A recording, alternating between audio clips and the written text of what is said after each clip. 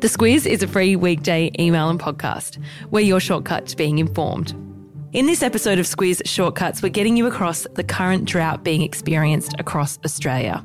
We tackle how bad this one is and what's being done to help. Squiz Shortcuts is your shortcut to more than the headlines. I'm Kate Watson. And I'm Claire Kimball. Australia has a long history of droughts. Claire, widely considered the most severe ever, was the Federation drought. This took place from 1895 to 1903. So much of the country received less than 40% of its average rainfall. And in 1902, it was our driest year on record. And then there was the Millennium Drought, which many listening will recall between 2001 and 2009.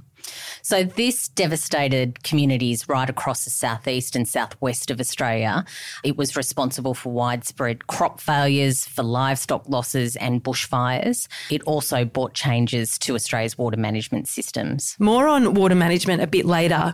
Let's look at this current drought we're experiencing now. First of all, does it have a name? We're just calling it the drought. The drought. Yeah. And no doubt in retrospect it'll probably get something. It will. But no, the drought. The drought. You only have to head a few hours each direction from our capital cities to know this drought is bad. How bad is it? It's up there in terms of severity with Federation drought. Some areas it's on record as being the most severe drought that they've ever had. But it's the temperatures that make the current drought a standout. And reading here, the Bureau of Meteorology says the last 12 months have seen record high daily temperatures reached across the nation. And 2018-2019 was the second warmest financial year on record. And those high temperatures mean a hotter climate, which means an increase in water evaporation, which means drier soils and thirstier livestock. Other data from the BOM to note really is that Australia's total rainfall during the 2018-19 financial year was 24% below average. This is also a drought that spread across the country. It's particularly severe, though, to note in the northern half of New South Wales and the southern part of Queensland. The BOM is the Bureau of Meteorology. If anyone doesn't know that. And it is the BOM. It's the BOM. So with this in mind, the blunt question really is climate change the cause of the drought? Australia has droughts, always has and always will. As we've explained, yeah. And the drivers of climate change is a whole other thing, and anyone who's interested in that should listen to our shortcut on that. In some aspects of drought, there's definitely links to climate change, like some of the region's experience of declining rainfall, but other aspects are not. So, yeah, it's a complicated one. So whilst that's sort of one consideration for government long term, in the short term, one of the great frustrations about drought is that it's out of people's control. And naturally, when something's out of your control, we do turn to government to see what they can do to help. Let's get across what they've said that they're going to do to assist. Let's start this section with firstly looking at the economic cost of this drought. So the Reserve Bank has warned that the drought is weighing on Australia's economic growth, and official data says that the value of farm production is forecast to fall by 5% this financial year to $59 billion.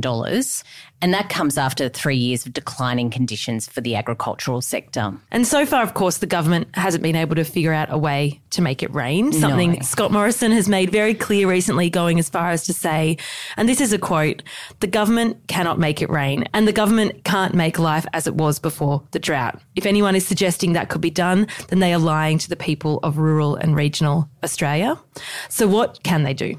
Governments of all levels have a long-standing role in supporting those affected by drought, and there's a long history of how it works. The most recent agreement, though, was signed by the Commonwealth, the states and the territories in December 2018, and that agreement sets out a joint approach to drought preparedness, to the response and to the recovery effort. And how do they divide up the responsibilities? So the Commonwealth very broadly looks after the wellbeing of farmers, so we're talking about things like income support, loans and counselling. The states and territories look after things like transport concessions, fodder for animals, animal welfare, and the implementation of water policies. So those are all the intentions of government, but what has the actual response to this drought been so far? So Scott Morrison has said that Responding to the drought and supporting farmers and rural communities is his highest priority. To coordinate the response, the government has appointed a Coordinator General for Drought, and his name is Major General Stephen Day. He works through DSCAM. Yeah, for the he's got lots of awards, lots after of post-nominals, yes. And he works through a joint agency drought task force that's based in the Prime Minister's department. So far, the federal government has provided more than $7 billion in federal assistance and concessional loans to those who need some support to get through the drought. The states also tip in funding on top of that to deliver their end. And as far as the response to their efforts so far, there's still a lot of frustration with the likes of the National Farmers Federation saying the coalition's handling is ad hoc and reactive, and it needs to be better coordinated with those state governments. And the National Farmers Federation has put a comprehensive plan to government for more financial assistance. That includes things like better access to income support, interest-free government loans for a couple of years, and also really a lot more support to those who are just battling through these really tough times. They've also suggested that the government needs to support those that do want to leave their farms. A lot of people are in that situation now. That's right. In this final segment, we look at reports that some towns across particularly New South Wales and Queensland could run out of water. Let's start with what's going on with water shortages. There's almost 100 towns in northern and inland New South Wales and southern Queensland that have been in drought since 2016 and have severely depleted river and dam levels. And we're not talking about small towns either. They're regional centres like Dubbo, Armidale and Tamworth. They're all affected. The Macquarie River in New South Wales is forecast to run dry by November, which would leave Cobart, Nyngan and Narromine high and dry. Forbes and Cowran Parks are also on the watch out. And of course, this impacts far more than just the farmers. We're talking about business owners, families, schools. What steps are some councils doing to plan for the possibility of running out of water? So some councils will ship in water. They'll actually have it tanked in. Others will dig bores, and anyone who's had a shower in some bore water will know that's not a particularly pleasant experience, and chances are you probably use bottled drinking water in that circumstance. And then you've got councils like Tenterfield. They're looking at using recycled water for drinking supplies. That's a project that will take a little bit of time, but basically that's taking grey water and turning it back into drinking water. And drought, of course, does inevitably affect all of us, including those of us who live in the cities.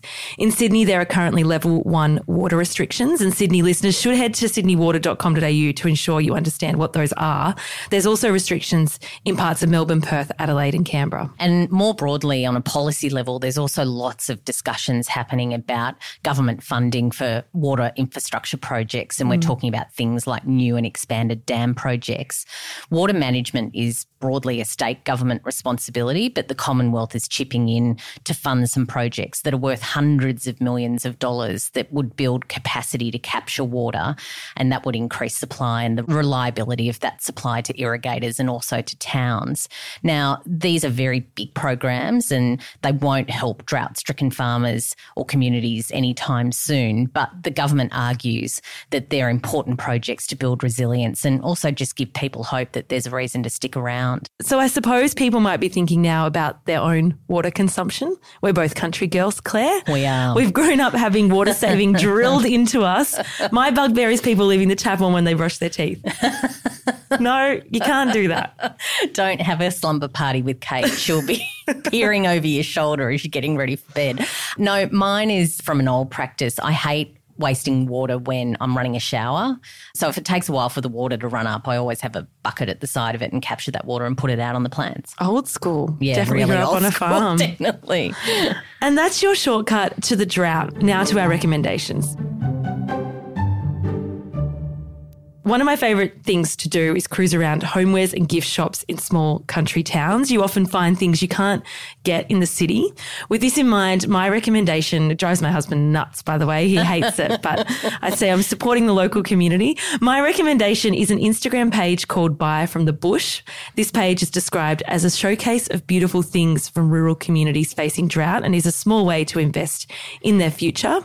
I describe it as a virtual small town homewares store, and it's well worth a look. Nice one. Mine is from the National Museum of Australia. On their website, there's a great page about the Federation drought, and it overlays some work of our best-known poets like Banjo Paterson and Dorothea McKellar. There's also a lot of images from that time. If you want to see what the Murray River looks like with no water in it, it's quite incredible. Amazing. Thank you for having a listen to our shortcut on drought. We hope you enjoy these shortcuts. As always, if you have a shortcut suggestion, flick it through to us at hello@thesquiz.com.au. They're coming in thick and fast now, Claire. We've got to work a bit harder to keep up, I think. But we're really glad that you are enjoying them. Of course, if you don't already know, we have a daily podcast called The Squiz Today, which in around 8 minutes will get you across the day's headlines. That drops at 6 a.m. each weekday morning, and also a daily email if reading is more your thing. Thanks again. Until next time.